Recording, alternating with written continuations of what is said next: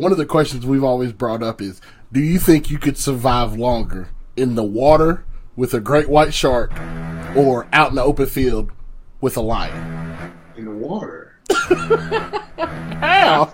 I thought for sure you'd say with the lion. No, I was the lion. What am I gonna do with a lion? What you gonna do with a shark? And you gotta swim.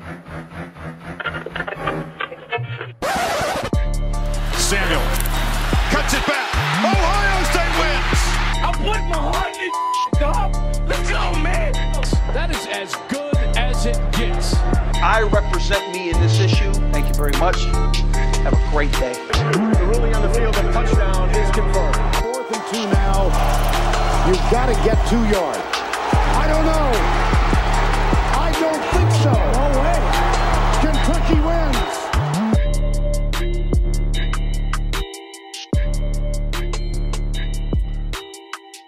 And welcome back to the Peace of Mind podcast. Thank you for joining us again, as always. This is episode 16. We're cranking right along. As you know, I'm your co-host, AJ. I got our executive producer, Justice, with me today. We're a man short, and that's because our third loyal companion, Kevin Bear Grylls, is out exploring nature in Canada for 2 weeks, living it up on some of that summertime that the teachers get. So we're without him this week, but he sends his well wishes. He'll be back and ready to roll when he gets back in town. But we decided to give y'all a show while he was away. Justice, how you doing, man? I'm doing good. It is a big week for me. So here in a couple days, actually, I celebrate my 5th wedding anniversary. Congratulations. Well, yeah, thank you. As well as another big occasion for me, which is on Saturday, the Champions League final for Tottenham Hotspur. So I was gonna say those don't fall on the same day again, do they? No, I might be divorced at this point, if so. But even though I have an awesome week coming up, I do think we all wish we were Kevin Jackson right now in Canada, fishing, drinking beer, playing Catan, living the life. You know, the one thing I respect about Kevin is he's still a good guy. So there's not a lot of phone service up there. And so I don't have to look at all his amazing pictures and how much fun he's having while he's there. Now, when he comes back, we'll have to look at him, but he's back with us then. So it's not really rubbing it in our face. That's right. And it's probably, what is this? I wonder how many illustrious vacations he's going to have this summer. I'm going to say he's going to go on at least like 3 vacations this summer. This is number 1. And I say there's probably 2 more. There'll probably be like I say like him and his wife will do a trip, and then there'll be like a almost family back to school trip. Oh yeah, that's true. That's my guess. A football's about to start. But so if it makes you feel any better, I can't really complain because I am going out of town next week. So it's like, okay, like I at least get to see some beach water at least once here relatively soon. I think we're going to take our vacation this summer in July. It'll be the first vacation we've had for more than like 2 or 3 days in 4 or 5 years. So we're super excited. Same here. Like, I don't think like outside of like a couple trips to Chicago for about 3 or 4 days, I don't know if me and my wife have had a long extended vacation with each other. So we're going to take one this summer, and that should be a blast, and hopefully one of many. But yeah, we're going to try to do that hopefully sometime this summer. Yeah. Peace of Mind podcast got all the travels this summer. It's going to be exciting. Yeah, we got to get them cranked out, man. Once August gets rolling around, you know, we're full heads down, ready to give you all what you need for the upcoming season. So trying to get them out of the way now.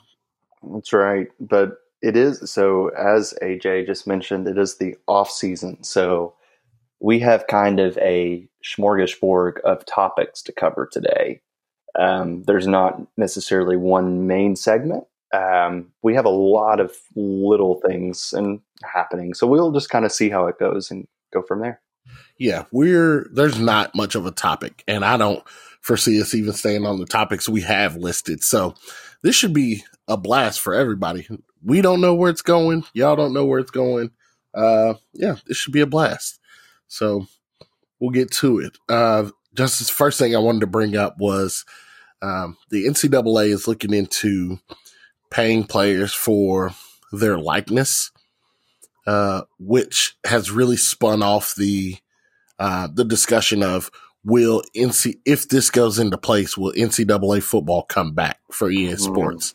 I know you very much like myself are a huge fan of NCAA. I was one of the few people that have received a payout from when they went away with the game. So wow, I did not know that. That is a fact check. I did not. How much did you get? Like $1,900.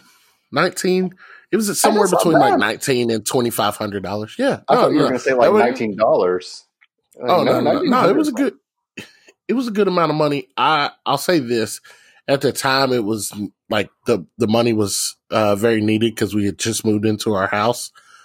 But looking back on it now, like, I don't know if you could put a price tag on it. And it's like, if NCAA comes back within the next 2-3 years, then absolutely. I'm glad that I got the 19 or however much money. If NCAA never comes back again, I would have forfeited that money to have the game back. Oh, so true. So true. But so a lot of the discussion is if they find a way to compensate players for their likeness, and allow people to be paid upon that, then basically they can offset why the game's not being created anymore, and they can start to create the game again. And I guess my question is, maybe you know this and you're more researched on this, because I'm ignorant on like how the inner workings of that would be if you built that out. So, because my brain first goes to, okay, the way you get around that in per se is literally give the players names in the game, which is always the staple of NCAA sports games. It said it's quarterback number 2 or, running back number 20. You make that where you have their actual names, but so then you have a payout for that. So how do you determine even though what that payout is? Are you giving the, third string defensive end at Air Force the same amount of money as the star quarterback at Ohio State? Like, how do you determine what likeness means in the context of a video game? It's something I don't know how it would work out. Yeah. So I would assume it's going to be a flat rate. It's going to be something very much like, and it's kind of weird because they only have a select number. They don't do an entire roster. I think they may only do 75 to 80 players per team, right? So there's going to be some people that don't make it. Like, even though I played every game, I wasn't on the first 2 years. So, I mean, it's going to fall out that way. The issue they were running into on player likeness is you may have, QB2 for Tennessee, and it's like, oh, QB2 could be anybody. Yeah, but if he's 6'4" and he's light skinned and, he's from a certain part of like a certain state or something, then you're starting to narrow it down. It's like, oh, okay, that's Garetano. But like, you know what I'm saying? So, sure. Oh, absolutely. Well, if they went ahead and did the paying, I'm assuming they would get rid of the player number 2 kind of deal. They would just go with the names. I would assume so. I think, well, and the thing about that is that was always like an upload thing. So I remember when I was younger, you could buy a memory card that had the rosters preloaded on it. And like, even now, like, people will go in there and update the roster so that, quarterback 13 at Alabama, they'll update it now so that it's Tua, and he's left-handed and he's Hawaiian, and he's decent speed, good arm, or stuff like that. Like, they'll update all that now and just keep uploading it. So I would assume that it'll probably be like that moving forward, just because it's probably like taking time away from the designers and people creating the actual game. So it was like, okay, if I don't have to research and put in every player's name, then I'll just call it QB2 and let it go. And then, That's true. But I would say it's probably going to be something of a flat rate, because while I'm sure QB 13 at Alabama means more than fullback 42 at TCU, you can't necessarily put a price tag on who means more, because fullback 42 from TCU could be from like just generational wealth and a huge family, and they're all looking forward to playing with giving the fullback 30 carries a game or something like that. Like you can't quantify that. So it's absolutely, I would say that you're probably the fairest route to go around it would be a flat rate. Let's just pay him a flat rate. A, because it's easiest, but B, it's like as a player, it's hard to push back on that because the opposite of a flat rate is nothing. And I wouldn't argue for nothing. So I'll just take the flat rate. Well, and the players, I think an underrated aspect of this, and I didn't play college football, but I talked to many college football players in my life. Mm-hmm. Everybody loves that game. Like nobody doesn't like that game, just in general, for the most part. Oh, that game's amazing. Beloved.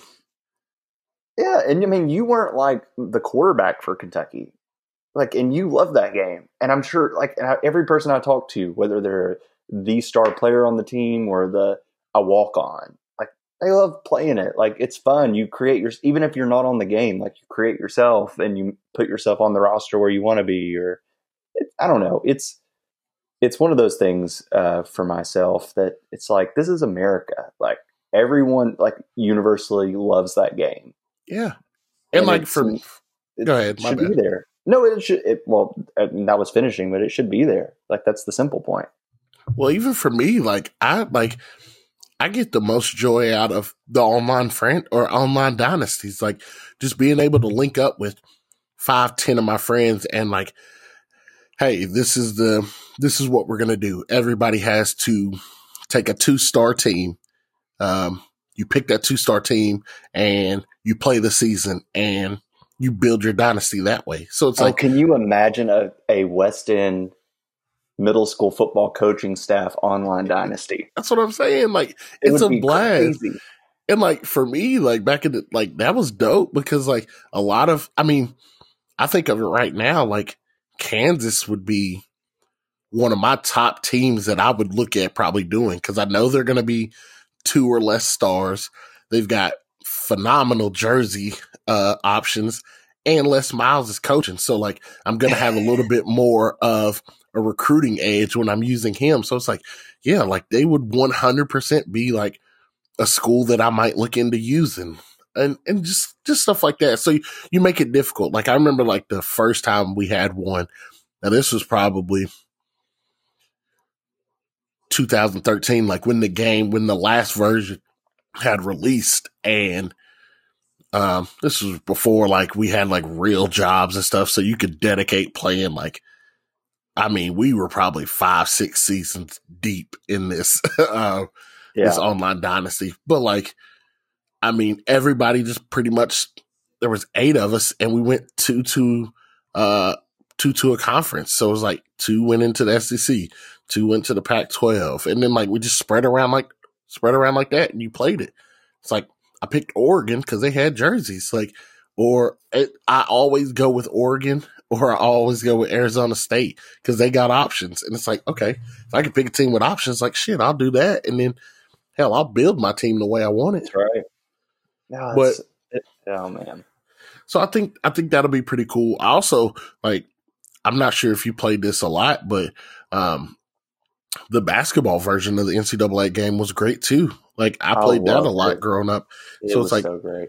The chances of potentially having that back would be awesome too. And I don't know like how familiar you are with the situation, but Ed O'Bannon is one of the lead people that brought up this case. He used to play basketball at UCLA. He's one of the lead figures that actually brought this case against the NCAA, which was one of the deciding factors in taking the game away. So it's like, which is wild to think that a guy that played basketball was the one that really brought up the case, because I would say the majority of Americans probably played and looked for the football game more than the basketball game. But I just think that's really interesting. But I need this to happen. Oh, 100%. And not to go on a whole side rail here because I want to stay true to the subject, but the NCAA, for anybody who wasn't really around big time Division I college sports like football or basketball, more or less is just the fun police, in my opinion. Oh, it's awful. Like the stories you hear, it's one of those things, they're watered down, if anything.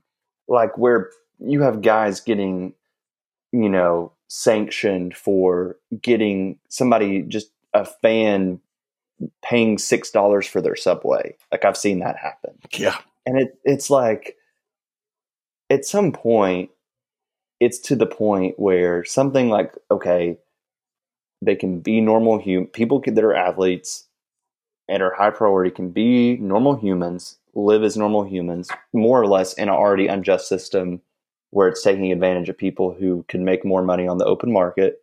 Mm-hmm. And they can at least make money off their own likeness, i.e. this kind of legislation that's being moved. It just seems like common sense and fairness. And yes, there's complications, and yes, there's all this nuance, because again, it's going to change the sport in many ways. If that does pass, it's going to change a lot of things and against the status quo. But what it is ultimately is fair. And more or less, AJ, and you could probably attest this much better than I can, it's often more fair to the middle to lower class black man. Like, I mean, and that's just being on, not to jump in a race conversation, but generally speaking, that's what's happening. And it's just really frustrating that it's like, taking this long to even get a bill in motion, let alone even potentially having one passed. Yeah, and to your point, like the NCAA has gotten over for many of years, and I think where people fail to like realize and understand is, regardless of whatever, if it ever happens or when it ever happens, the piece of the portion that these student athletes will get will seem like a decent amount to people that aren't getting that money as athletes, but it is nowhere near the amount of money they create for those universities. So it's just like, I mean, just in simpler terms, like the NCAA makes over $1 billion every year for the NCAA March Madness tournament. They also file as a nonprofit. So like just in basic terms, you can see how messed up this is. Yeah, I'd be okay with if schools didn't even lose money, and I know schools I think are kind of crooked in and of itself, but just let's pretend they're not. If you just gave all the players, you divvied out their money that's going to the NCAA and just abolish the NCAA, I'm okay with that. Like, that'd be a lot of money. Like, so much money.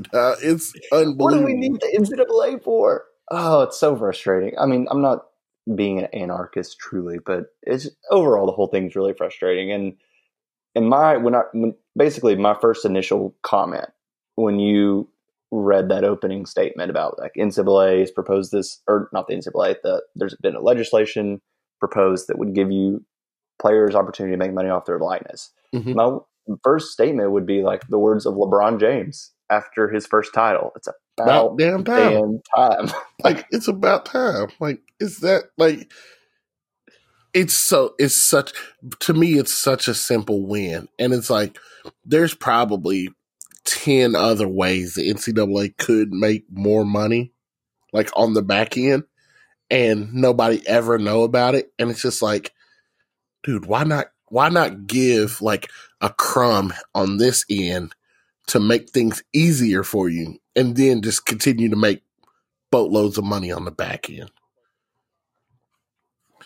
I mean, Also, common sense. I brought. Yeah. I was thinking too. Like this is going to be the beginning of me derailing the podcast here, but Oh, good. on another whole different spectrum about talking about money. Did you see where Bezos' ex-wife is donating half of the money she's getting from the divorce to charity, which is $18.5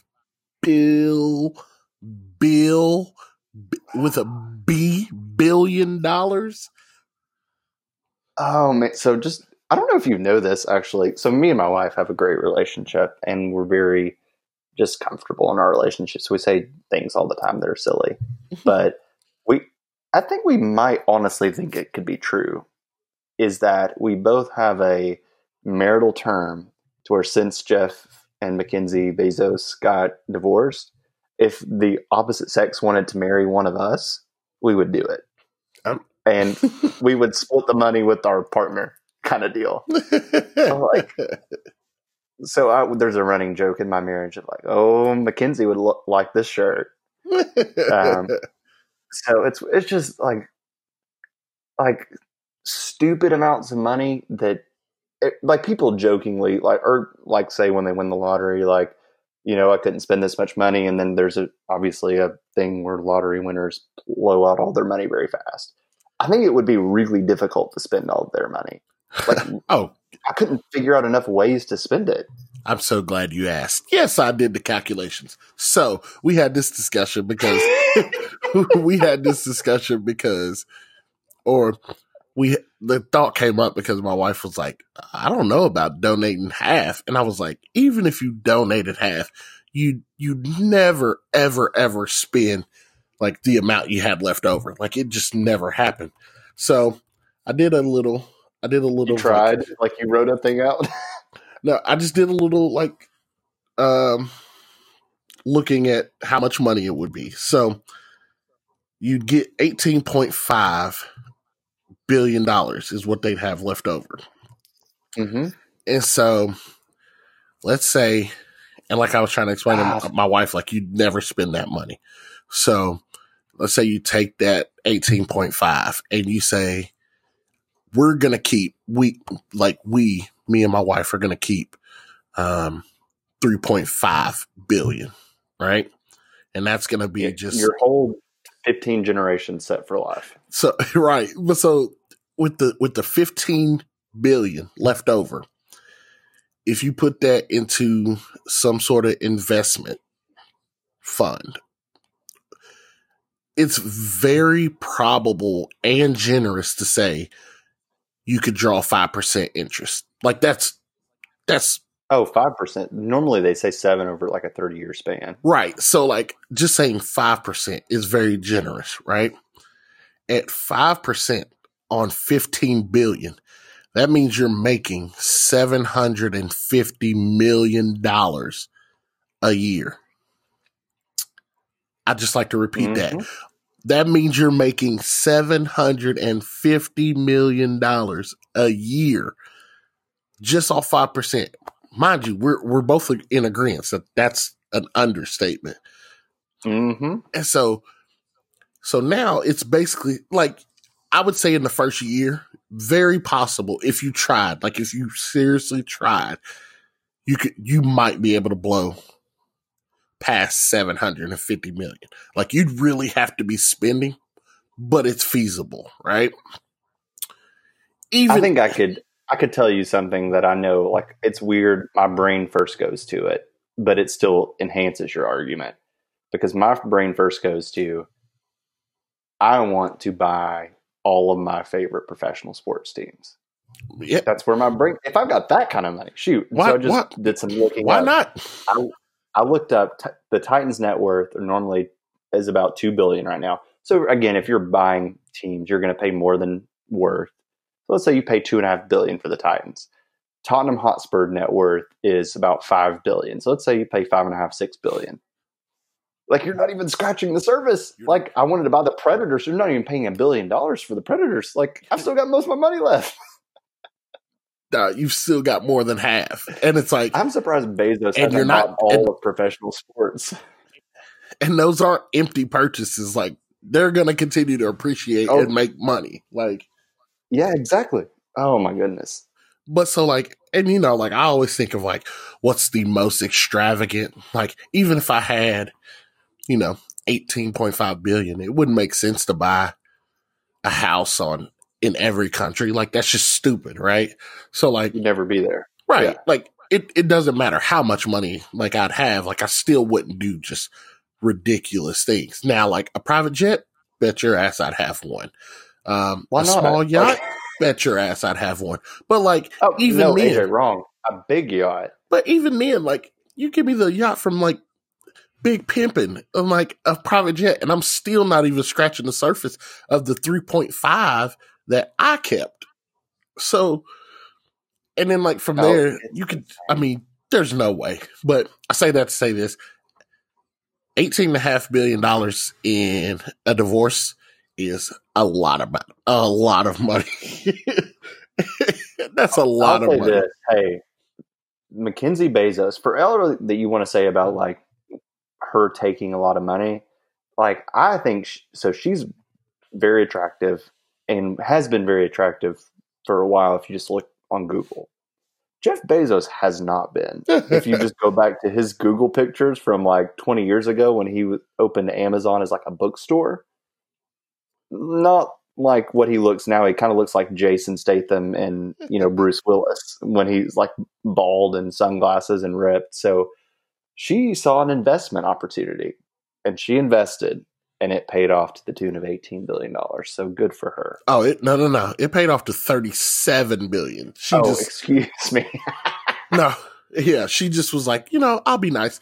I like round numbers. So I probably would have donated like $7 billion and just say that around 30. But even then, like I did want to bring that up. We were talking about money and it just popped in my head. Oh, that's like, so good. Yeah, it does take a special kind of person to say like, I understand, like I have wealth beyond means. And so I'm going to do something with my money. Like whatever charity she decides to donate this money to, it's like, it's helping somebody. So it's like, no, that's great to see. Because you could damn near end world hunger for $18 billion. I mean, with $18.5 billion, like if she took $1 billion, she could pay off all student loans for like the next 200 years or something, like something crazy. Absolutely. But that's just so much money. Yes. And that leads me to another episode that we'll have to do, which is discussing what I would do if I ever won the lottery. We won't go into that today, but yeah, I'll be playing the Mega Millions on Friday. So we might all find out at the same time. Who knows? Oh man! But getting back to the NCAA, another story that has come up recently, and we're just, you know, again, there's not a lot going on in college football, so we're jumping around here. But another story that has come up is James Madison plans to sell beer at all their home games starting this fall. Read the article, and basically it says that they're going to have limited alcohol or beer sales. It will start as just beer. It could grow into other alcohols, but for now it's going to start as just beer. And right now it will be sold from the time the gates open until the end of the third quarter. Purchasers will be allowed to have 2 drinks per transaction, and they'll be limited to 4 total during the game. I'm trying to figure out how you're going to make sure that I only have 4 beers a game. Oh, you're absolutely not, but not at all. But it's still a really good move. I'll let you go to your takes first because I have a lot of hot takes on this. No, I really like the move. I think that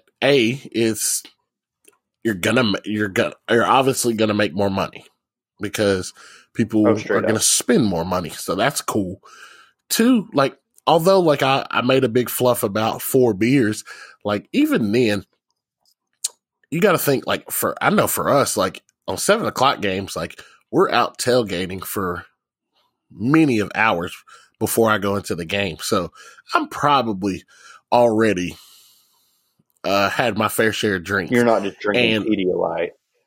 Right. And the four beers in the game, those are gonna tie me over. So like I'm not coming down off of, into like that kind of like sobriety where you're just like, I'm in between drunk and sober, like during the third quarter of many Kentucky games where I'm probably stressing about the game.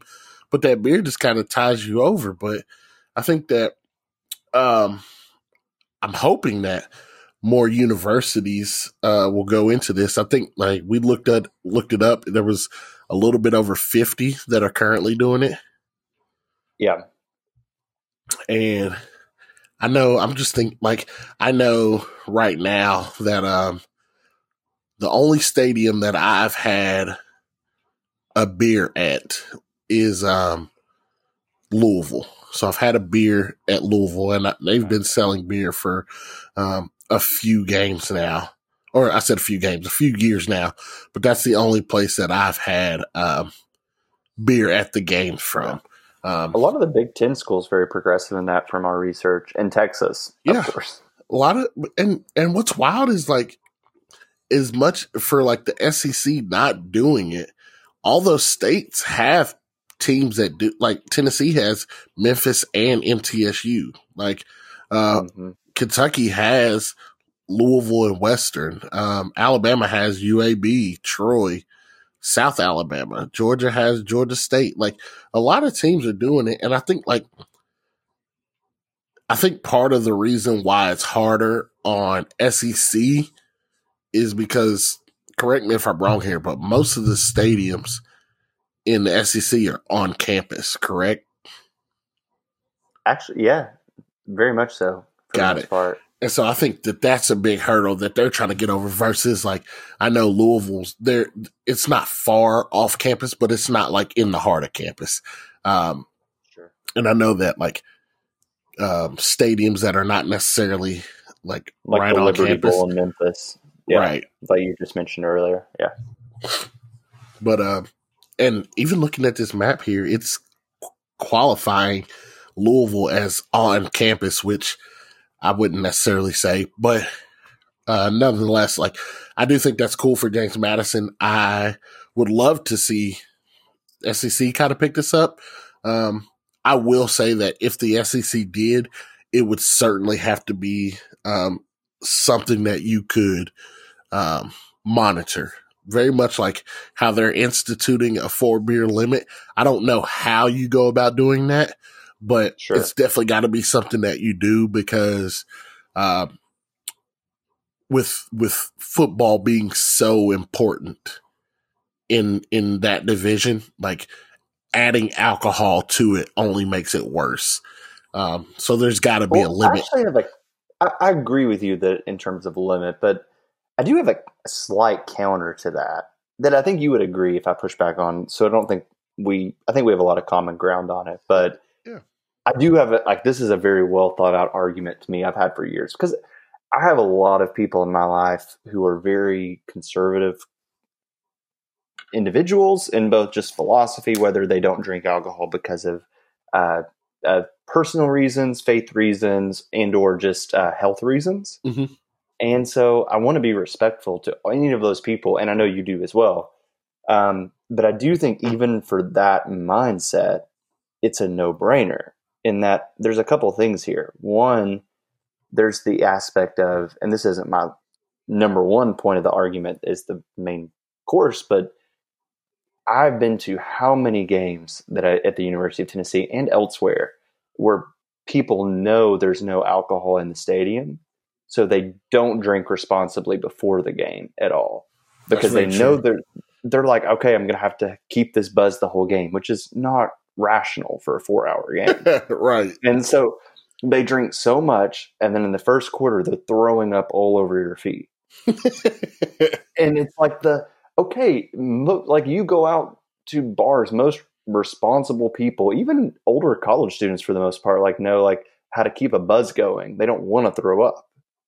And so they would, in theory, you would not do those last like 6 shots right before you walk into the stadium in the 90-degree weather in September. And you can, have a couple cold beers during the game, keep it going, and have fun. And it's a more enjoyable experience for everyone involved to not have those people involved. I would definitely say that. Yeah. I would probably consider not sneaking alcohol into games if I knew I could buy beer at the games. Now, I will say, being the furthest team north in SEC, like when it's those November games, oh yeah, I'm bringing something in. Like I'm just not going to stand here cold. But especially like if it's a 7:00 game in November, like it's going to be chilly. It's going to be lower 50s, 40s. And I don't particularly get cold, but like I also don't wear a jacket at all. So like I may just wear a long sleeve shirt, but if I have bourbon to offset that, well then like I'll be fine. Like it's not even a get hammered kind of thing. It's more so of like I have a buzz that I built up during tailgating. I just want to keep that because like if I go in there and go straight to sober, like I'll get tired, I'll get sleepy, I'll get, like cold. Yeah. So like I just rather keep my buzz. Russians survive in Siberia in any weather, and it's not like hot hands. So yeah, I won't belabor all the points that I have. It's really a no-brainer. Like it makes money for the university and/or potentially you could, back to our former discussion, inadvertently the players potentially. Like it's generating revenue for something people are already doing. Mm-hmm. And it's not saying it's automatically people are going to make more responsible choices, but it's giving people more opportunity to make responsible choices. Let me ask you this. What is a fair price for a beer at a college football game? AJ, so this goes against so I often have libertarian tendencies. And so it's like part of me just says whatever the payer will buy is a fair price. I mean, that's true. That is the ultimate true answer. It's true, but what I wish people would do more of like we understand like live attending sports is slowly dying. Even in the most crazy things like SEC football where attendance is still great, it's only going to get like worse unless we make changes to fan experience, like you're at the game. And so one of those things I think would really be able to keep fans in there is a fan knows, hey, at home, I can have an HD TV experience. I can have friends over. I can have all the commentary. And I'm not paying $100 for alcohol for me and a couple buddies. That's true.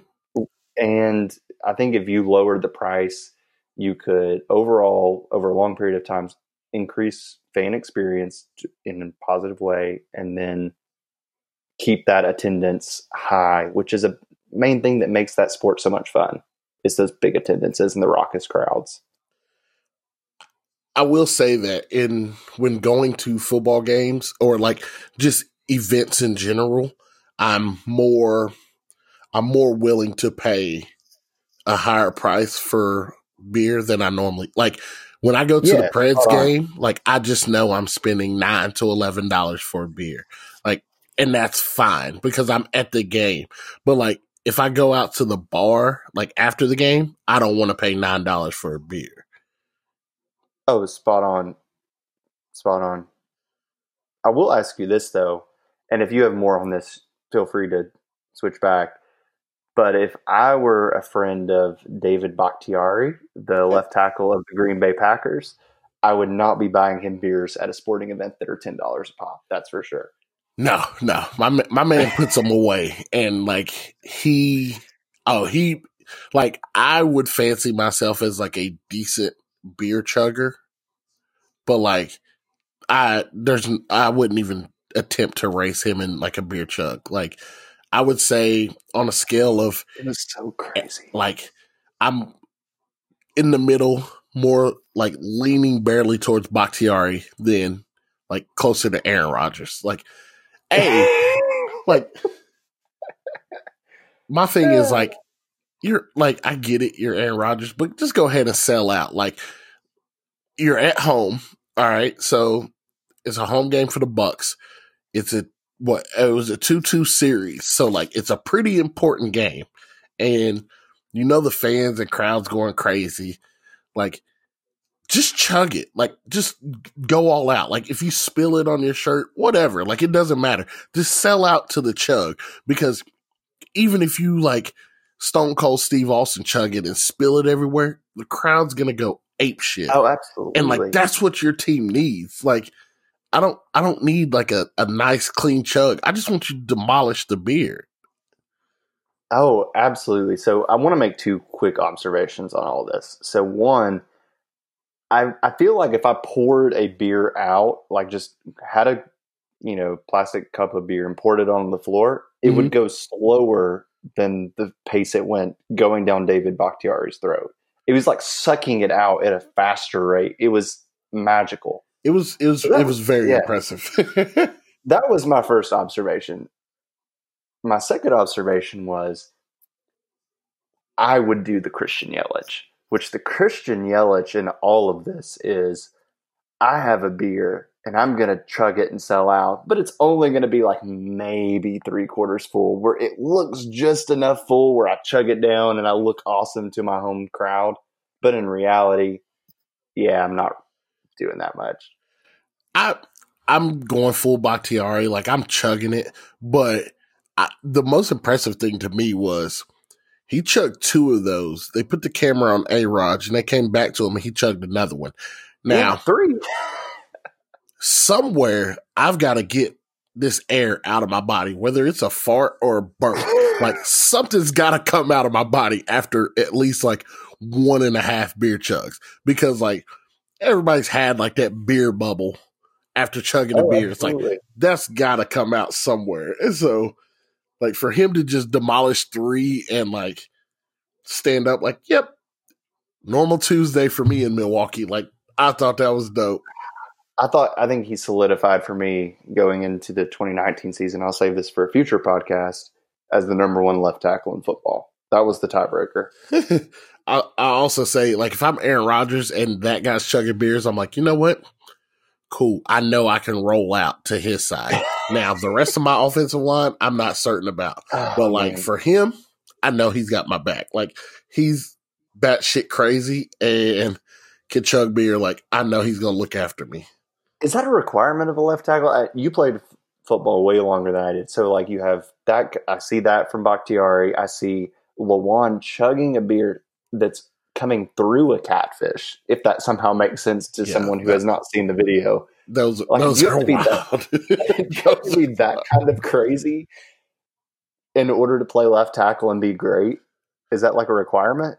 I mean, it's just one of those things of like, you got to be crazy in general to play football. Like, hey, run into a grown man full speed multiple times. Like, it just doesn't seem like something like normal people would do. But no, I'm a grown man. That's not the comparison. It's not a grown man like me, 6 foot, 170 pounds. It's a grown man who's like 6'3", 230, and it's just a solid granite wall of muscle. Like, I would not want to do that. Oh no, absolutely not. But all down now in sports, I hurt the next day. I don't want to do that like every single play. I thought that was pretty good. I will say, I would have hoped that he gave a better effort on that chugging. Absolutely. I'm giving myself 1.5 of those, and then I'm probably like asking for the Jumbotron to take me off. Oh, but AJ, you painted the picture very well earlier. If you're in that scenario and you're Aaron Rodgers and you like know in your heart, like you're in your body, I can't finish this beer, just tip it back and pour it over your face, kind of deal. Anything. You know what I mean? Anything. Just like you're not really drinking it, like again the Stone Cold Steve Austin, but it's the effect. No, if Aaron Rodgers spills that beer on his shirt, he can walk straight to the pro shop or like into the team store, and they'll give him Giannis. The team shop, the guy next to him would have given him a shirt. No, but I'm saying like somebody from the team store would have been like, yeah, we'll give you a Giannis jersey in your size, like whatever you need. Yeah, exactly. Like, you would have been fine. So it's like, man, just sell out to it and do it. But I did think I thought that was pretty funny. From what some would argue the best quarterback in the league, I need a better effort out of you right there. You let Milwaukee down. You should have chugged a beer like a grown man. That's why they lost. Yeah, very, very much so. That was the same effort that they put on the court. But we will touch on that later. Back to a little football here. I wrote this story I brought this story up originally because our very own Kevin is known to bring up Alabama's strength of schedule every year when Alabama makes the playoffs and Ohio State doesn't. And he always loves to bring up that they play the Citadel or somebody just terrible as their out of conference game versus like a decent team. So reports came out that Alabama will play a 3-game series with South Florida in 2023, 24, and 26. And which is kind of shocking, but Bama will go to Tampa the first game of this 3-game set. So not only are they doing this, but it's a road game as well.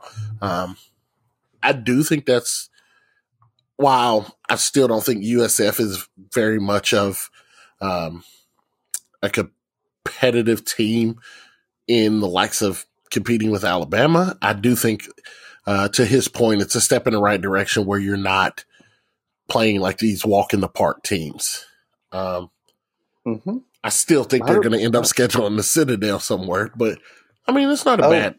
Hey, so honestly, 2023, like for example, their schedule's set for their non-conference, and Kevin can't talk any crap on this schedule. And I like to talk crap about Alabama because I hate Alabama, but their 4 out of conference games in 2023 are Central Michigan at home. It's still at home, but that's a good team, right? Home versus Texas. At USF, and at home versus Western Kentucky. Like, that's a pretty good slate of games. Yeah, Tennessee would probably be predicted to lose 3 out of 4 of those this year. You said Central Michigan, USF, Western, at and USF, Texas. So that's at least 3 bowl teams. As of right now, that's at least 3 bowl teams. Like, that's not bad. And in a given year, it could be all 4. Right. That's not bad at all. I know Central Michigan was bad this year, and I only know that they were rebuilding, though. We played them. But, Western's usually got a decent program. They weren't very good this year, but they usually got a decent program. USF usually has a decent program, and we know what Texas is doing. That's honestly if we look at Ohio State's non-conference, I'm pretty sure they played very similar talent to that this year. So it's like you can start to see the balance there. Yeah, actually, the 2023 schedule for Ohio State, the only thing scheduled out of conference is Notre Dame. So that's not super helpful. But, Alabama, if you just look at their futures, going into the distance, it's pretty easy this year, honestly. Duke, New Mexico State, Southern Miss, Western Carolina. Next year, they got USC, Georgia State, Kent State, UT Martin, so 1 game and then a bunch of cupcakes. It's more or less that until 2023. So, that's kind of the traditional way to go for Europe power. You schedule 1 good, marquee money out of conference game, and then the rest are wins. Well, and very much so, the argument that I always propose to Kevin is when you're playing arguably the toughest schedule in conference, why would you double down and play a tough out of conference? A lot of times, and this particular last season may not necessarily depict what that may be for normal years, but if I know I have to play a top 15 LSU, top 20 Auburn, maybe a top 25 Mississippi State, maybe a top 25 A&M, maybe a top 25 Arkansas or Ole Miss, maybe one of my Tennessee for sure.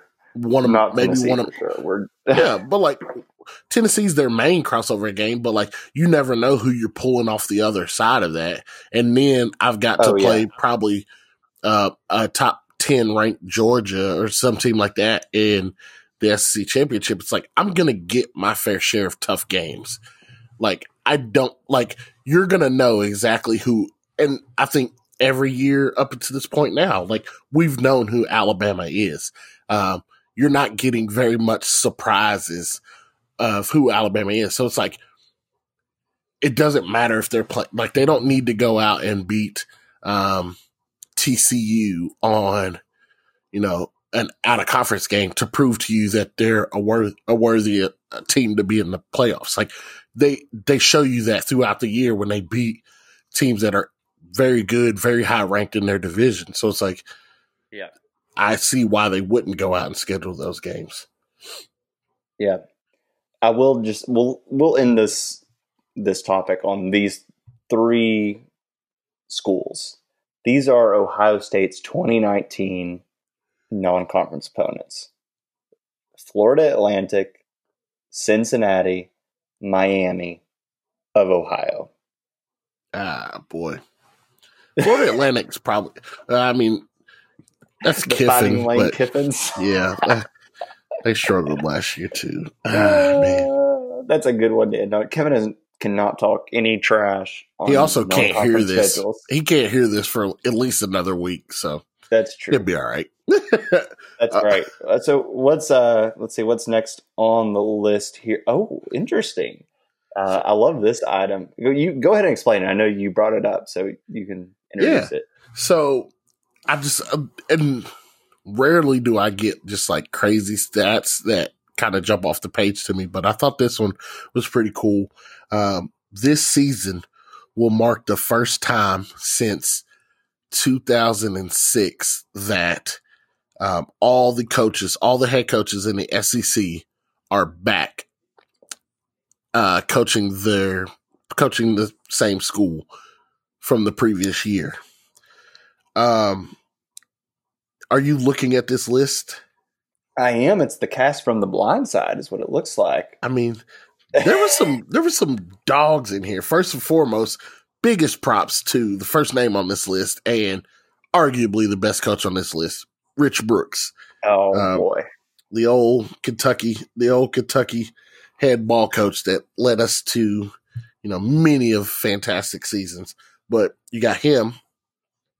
You got Sylvester Croom, who, Sly, if I'm not mistaken, was the first black SEC head coach. I think he was, and he wasn't. He was one of. Oh, he was the first African American football coach in Southeastern Conference. Yep. So you got him. You got Phil Former, who's a legend in his own right.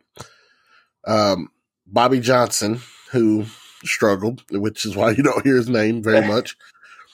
You got the big dog Urban, who was at Florida, just racking up championships. You got Grass Eater, Les Miles. You got Houston, I'll burn your campus down if you fire me as a head coach, Nut. And if I'm Houston appropriately last named Nut. If I'm correct here, this is when he was at Arkansas, right? Ooh, yeah. Were those McFadden years? Yes. He wasn't. So he recruited my boy in high school, Jared Duke, in 2010 at Ole Miss. So it would have been. Yeah. Because Ed Orgeron, who's next on here, was at Ole Miss. That's right. You got Coach Richt, who was at Georgia. Coach Shula, who was at Alabama. Oh, damn. He was at Bama that year, wasn't he? He's at 2006. That's right before. That's right before Saban got there and changed all of our lives forever. And then you got Spurrier at South Carolina and Tubby at Auburn. So that's wild. Like, I mean, that's was that the heyday? Like one of the heydays of the conference, like that kind of list? It'd be close. That'd be a good poll topic to find, like the list of the SEC when like there was the best coaching lineup. I mean, that's a pretty solid list. Like, I'm just looking here now, like Former's got a ring, Urban has a ring, Les has a ring, Spurrier has a ring. I mean, that's 4 out of 12 right there, because it was 12 at the time. So, I mean, that's not terrible. Wow. That's crazy. And I mean, even looking at these, like up until last year, like Urban was still around. Les was still around. Orgeron's still around. Coach Rick's still around. Like, well, I think that's not the big question there in comparison going back to 06, though, is to say, look at the current list and to say, does it compare? I don't think it does, honestly. I think it's just a lot of people giving their coach a chance to rebuild because Saban's built something so ridiculous that everyone's trying to build to it. Honestly think you're right there. Like, it's one of those, and we'll touch on this in the next like little topic here, but it's one of those things where you see a lot of teams now almost playing the waiting game. Like, we've got a decent coach now that our fans and our team responds to. Why get rid of him, kind of thing. And you just play the waiting game and hope you wait out Saban. He doesn't seem like he's going anywhere anytime soon. I've told multiple people he's going to win championships from Bama from the great beyond. Like, he's going to die, and he's going to still, like, they're going to prop up like a poster board of him on the sideline, and he's going to win. Oh, man. I don't doubt it. But since we're talking about the waiting game, got another one for you here. The Toronto Raptors. Let's just give it up for them for a second, because as we know, the East has been just dominated by one LeBron James the past 8 years. And even more before that. It wasn't necessarily as dominant, but I mean, 8 straight finals is just ridiculous. And I applaud Toronto because to a certain extent, they did exactly what we were talking about. They played the waiting game. They said, like, hey, listen, we've got 2 all-stars on our team, plus like a decent supporting cast. Like, but we had to beat the best player in the world right now. Like, I don't care who we got on our team. We're not beating him. And so not only did they play the waiting game and try to keep a lot of their cast together, but I think Masai Ujiri, their GM, like, or their owner, like, the way that he operated this year was incredible, because you trade away a guy who you know you're going to piss off one of your 2 best players by trading him. Mm-hmm. He's a bona fide all-star, and he was somebody who was saying, like, hey, like, I'd be willing to stay in Toronto long term. And you trade him away for a guy that you was coming off of supposedly a bad injury, and his name was kind of tainted leaving San Antonio because he wasn't like interacting with the team, and the team kept saying he was healthy and he was saying he wasn't. So there was a lot of like gray clouds around Kawhi, and I mean, to really sell out for that move, like, you see where it puts them now. And not only did they do that, but the mid-season trade where they got rid of Valanciunas for Marc Gasol was a huge move. So, like, they've really done a lot of good things. We bring that up because tomorrow is going to be game 1 of the NBA Finals. Wild here, but it's the first time the Warriors will play on the road game 1 in the finals. Insane. In their streak. Ah, man. So Masai Ujiri, like, is so, like, I don't know if you do this, but like, you play 2K for the NBA and you play like 3-4 seasons of my league or whatever, and you're basically running your franchise, and you can more or less, if you're smart, be a championship contender with about any team very quickly.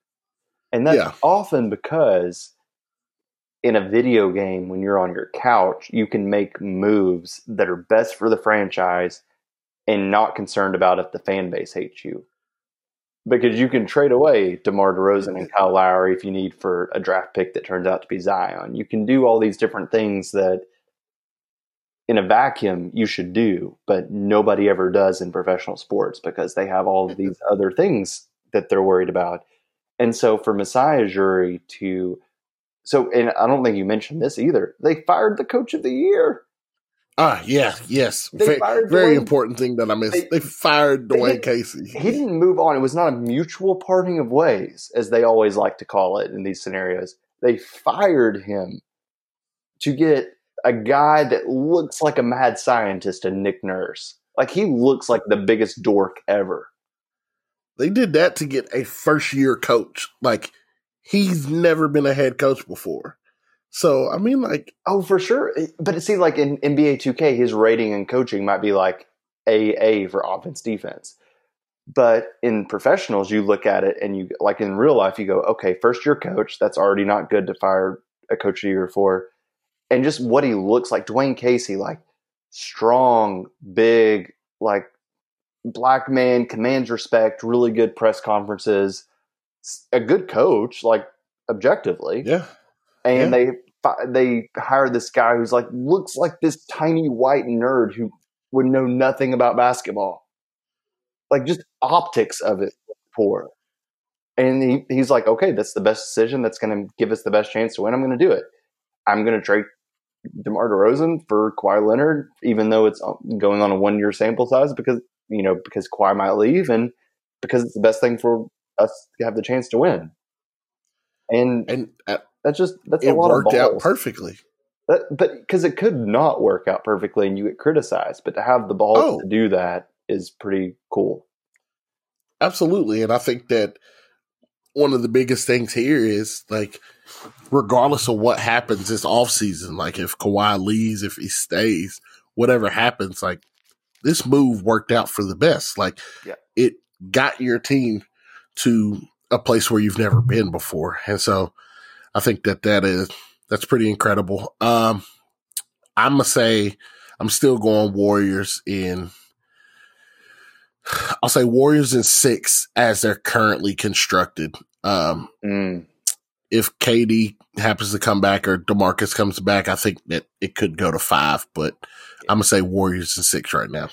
I think Warriors in 5. It pains me to say that, but they're just good. I mean, they're just too good. No, they're not good. They're one of the greatest dynasties ever, and it's really frustrating for me. But yeah, they are.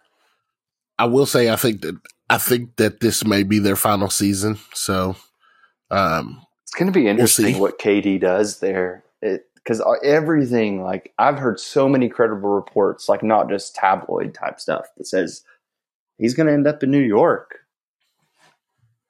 And I think one of the things people are forgetting is they keep saying, well, they're doing it without KD now, which is true. They 100% are. But what you're not looking at is they're not having to do it against KD. Yep. Like, they're doing it without KD and he's on their team. So, like, you're not having to beat him. Like, it's harder when you're doing it without him and he's on the other side lighting your ass up for 40. Like, That's difficult.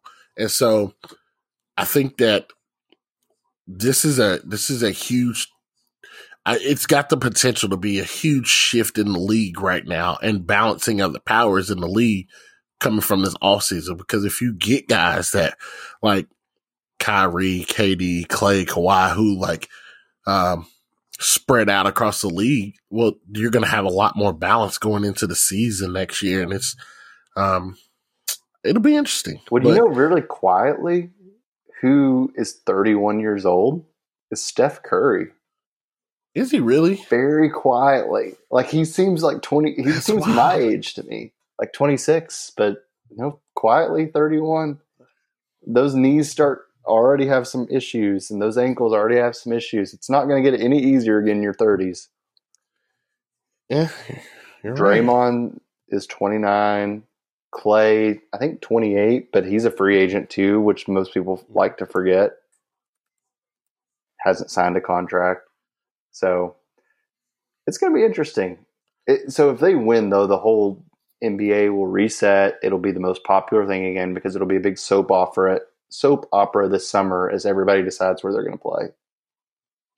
Yeah, I'm pretty interested to see how that pans out. But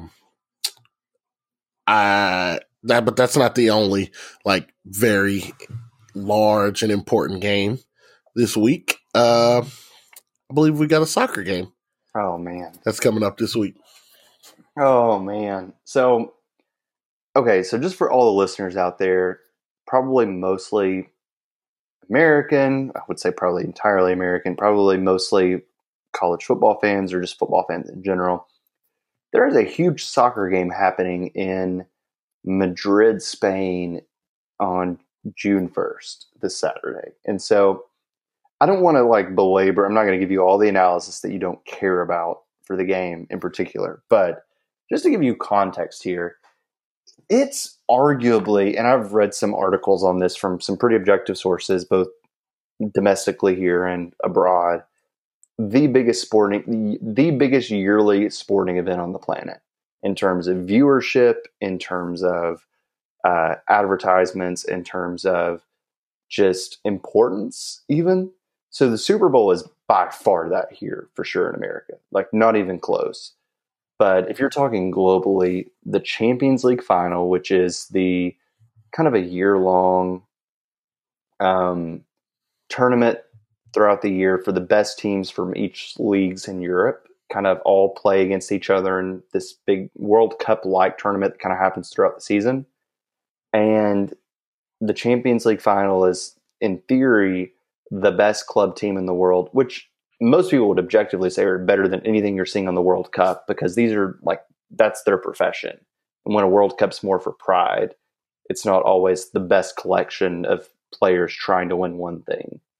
And so the Champions League final is this June 1st. And I'm a lifelong, since I was a kid, fan of Tottenham Hotspur, a team in London, in England. And they're traditionally not a very good team. When I started rooting for them, I would say a good team. I don't know how you would compare, AJ, from your knowledge to like American sports, in a SEC team, maybe like a Tennessee, not counting their 90s run, like a modern Tennessee team was what they were for a long time. Like, a lot of prestige. They're in a prestigious city, which Knoxville's not in America, but for the SEC, it's cool. In London is Tottenham Hotspur, but they're never going to win anything. They're going to get some big recruits, but it's never going to pan out for them. Yeah. So they actually miraculously, in a couple of different crazy endings, made it to this final. Wild endings. In a scenario I couldn't imagine, and it wouldn't surprise me at all if this is the last time I get to see Tottenham in the Champions League final. And so it's ultimately all I've thought about in terms of sports for the past couple weeks. Like, I've had a Tottenham flag flying on my front porch for a while.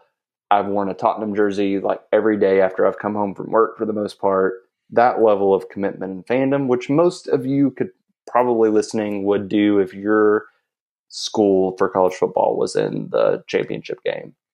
And so it's this Saturday, and I'm going to be disappointed for sure. We're definitely going to lose to another English team that happened to make it to the final, Liverpool. But nonetheless, I'm going to enjoy the event. I'm going to go to the Tottenham bar. We bought some tickets because it's kind of they have a max capacity at the bar. And so we're going to all watch together as Tottenham fans at the Nashville bar for Tottenham, and we'll see how it goes. So, AJ, how would you describe it for someone who maybe more of a traditional American background in soccer? I mean, I would definitely say that looking at the field and the teams that were participating in the Champions League, it would have been like a 1% chance that you picked these two teams to meet in the final. Probably smaller than 1% chance. Absolutely. I would say the majority of Americans would, and probably the majority of people globally would have pencil, penned, Sharpied Barcelona into this final. One of the Spanish teams. It's the first time in a long time one of Barcelona or Real Madrid's not been in it. Yeah. And so I would say that the uniqueness of the matchup, being that it's like two European teams playing, is kind of cool. I think that you're selling yourself a little bit short because, I mean, like, while on paper Liverpool's probably a better team, like, you all have like done probably the unthinkable the last 2 rounds to get there. So it's not to say that like you couldn't do it a third time. But because it's like on a prayer, it's like we're just happy to be here. Like it's just by crazy. Right, but those are the scariest teams sometimes. It was like the equivalent in college football of 2 Doug Flutie Hail Marys in back-to-back games to get there. Well, it's like Auburn for a while was looking like they weren't going to they were going to be like a 13 seed in the tournament because they were struggling all February. And then like they got hot at the right time. And it's like, yeah, nobody predicted them to beat Tennessee in the SEC championship final, but they did. Nobody predicted them to beat Kansas, but they did. Nobody predicted them to beat UNC, but they did. Nobody predicted them to beat Kentucky, but they did. And they're a couple fluke plays away from beating Virginia. So it's like when things are going right for your team, like that's all that matters. And so I think it'll be interesting. I'll definitely want to catch the game. I'm sending you all the luck. I'm glad that you're watching it live, so I don't have to worry about spoiling it for you. Like the last couple of times during the workday. Yeah, the last 2 were miserable because they just incredible endings, and I couldn't tell you. But cheering for you guys. Hope that it turns out well. But I do think that you're doing it the right way of saying like, I understand. It's almost like I would relate that to Kentucky going to the SEC championship of football. Yeah. Like we're probably not going to beat Alabama. Like if it's this year, last year, next year, whatever, probably not going to beat Alabama. But for me in my lifetime to see like the school that means so much to me play in a game that we haven't played in many of moons, like actually we've never played in, like since its beginning in like the early 90s, we've never played in the SEC championship. So it's like for me to see my team playing that would be amazing. So it's like, I don't care if they lose to Bama. I don't care if we got our doors blown off. Like, of course I would want to win, but like, I'm going to enjoy this for what it was. Now, if Kentucky basketball goes to the Final Four, I'm pissed if we lose because I expect to win.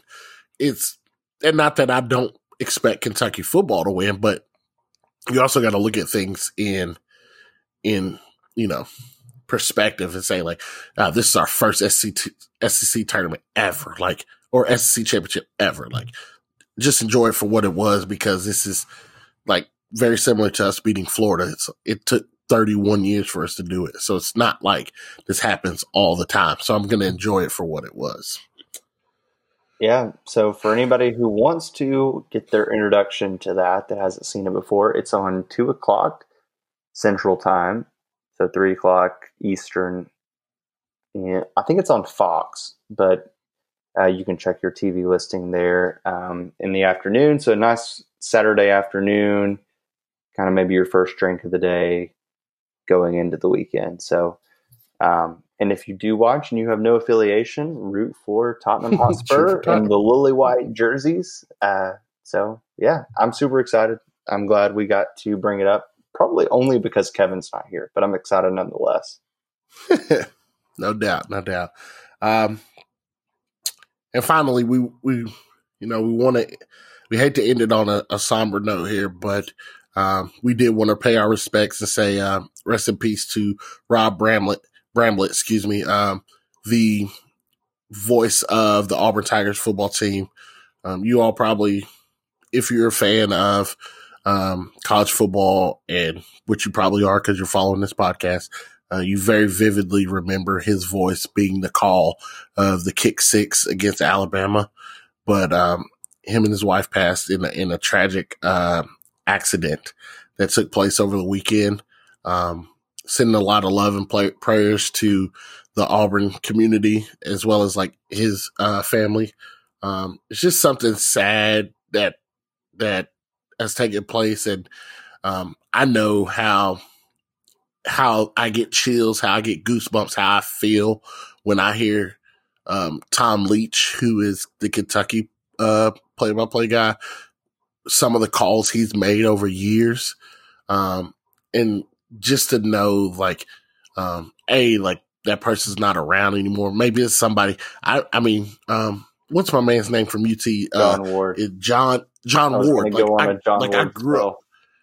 I grew up listening to him. You know, like give him 6. Like that's what I grew up listening to. It's just so, you know, you kind of, that's a part of you. That's a part of like that's a part of your story of why you cheer for who you cheer for. And so like, I know it's extremely tough for that community. And we definitely wanted to pay our respects, for that. And, just letting them know we're thinking about them. And, it's truly a sad story, but, I know that his memory will forever live on because he has one of the most incredible calls I've ever heard, for one of the most incredible plays I've ever seen. Absolutely. And I think it's an understated ability. Those radio, not actually all radio play-by-play people, the great ones who can paint a visual picture with words in real time that captures your emotions as somebody listening.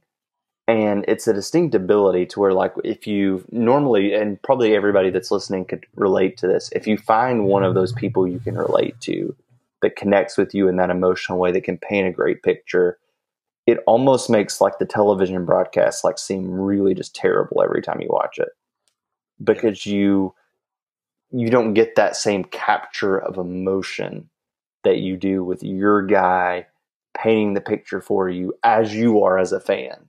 And so it's a gift that I think is underestimated in probably even society in general as we get into like the 21st century and the television age and all that stuff. So as AJ said, just there's no way to word it any differently. It's just incredibly sad. But definitely prayers out to the entire Bramlett family or anyone close to either he or his wife who passed away. And so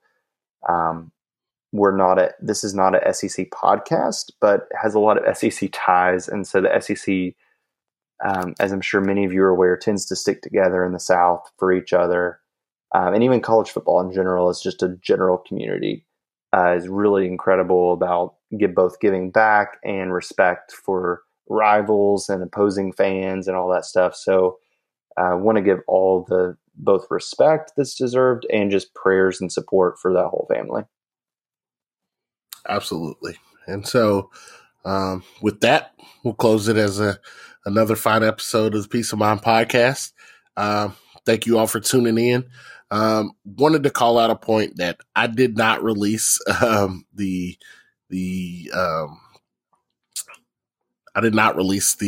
things for the raffle or for the giveaway. That was on purpose. We were waiting, trying to get you guys additional bottles to send out.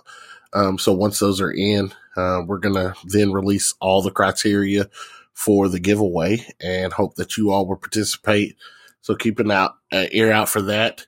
Hopefully next time you hear from us, we'll have Kev back, exhausted from his trip, but ready to roll. And we're going to start getting into a little bit more just college football focused things as we get into the summer. As always, thank you all for listening. Please, please, please rate, review, and subscribe to us on Apple Podcasts, on Spotify, Stitcher, wherever you listen to podcasts at. It would do us wonders if you left comments, left reviews for us at a 5-star rating. But any feedback is great feedback, and we'd love to have that. So if you love the show, if you hate the show, give us something. If you got family and friends that want to leave comments, let us know. But we definitely appreciate your support. Thank you all for listening to the show, and we'll catch you next week. All right, here we go. 56-yarder. Does not have the leg. And Chris Davis takes it in the back of the end zone. He'll run it out to the 10, 15, 20, 25, 30, 35, 40, 45, 50, 45. There goes Davis. Oh, my God. Davis is going to run it all the way back. Auburn's going to win the football game. Auburn's going to win the football game. He ran the missed field goal back. He ran it back 109 yards. They're not going to keep him off the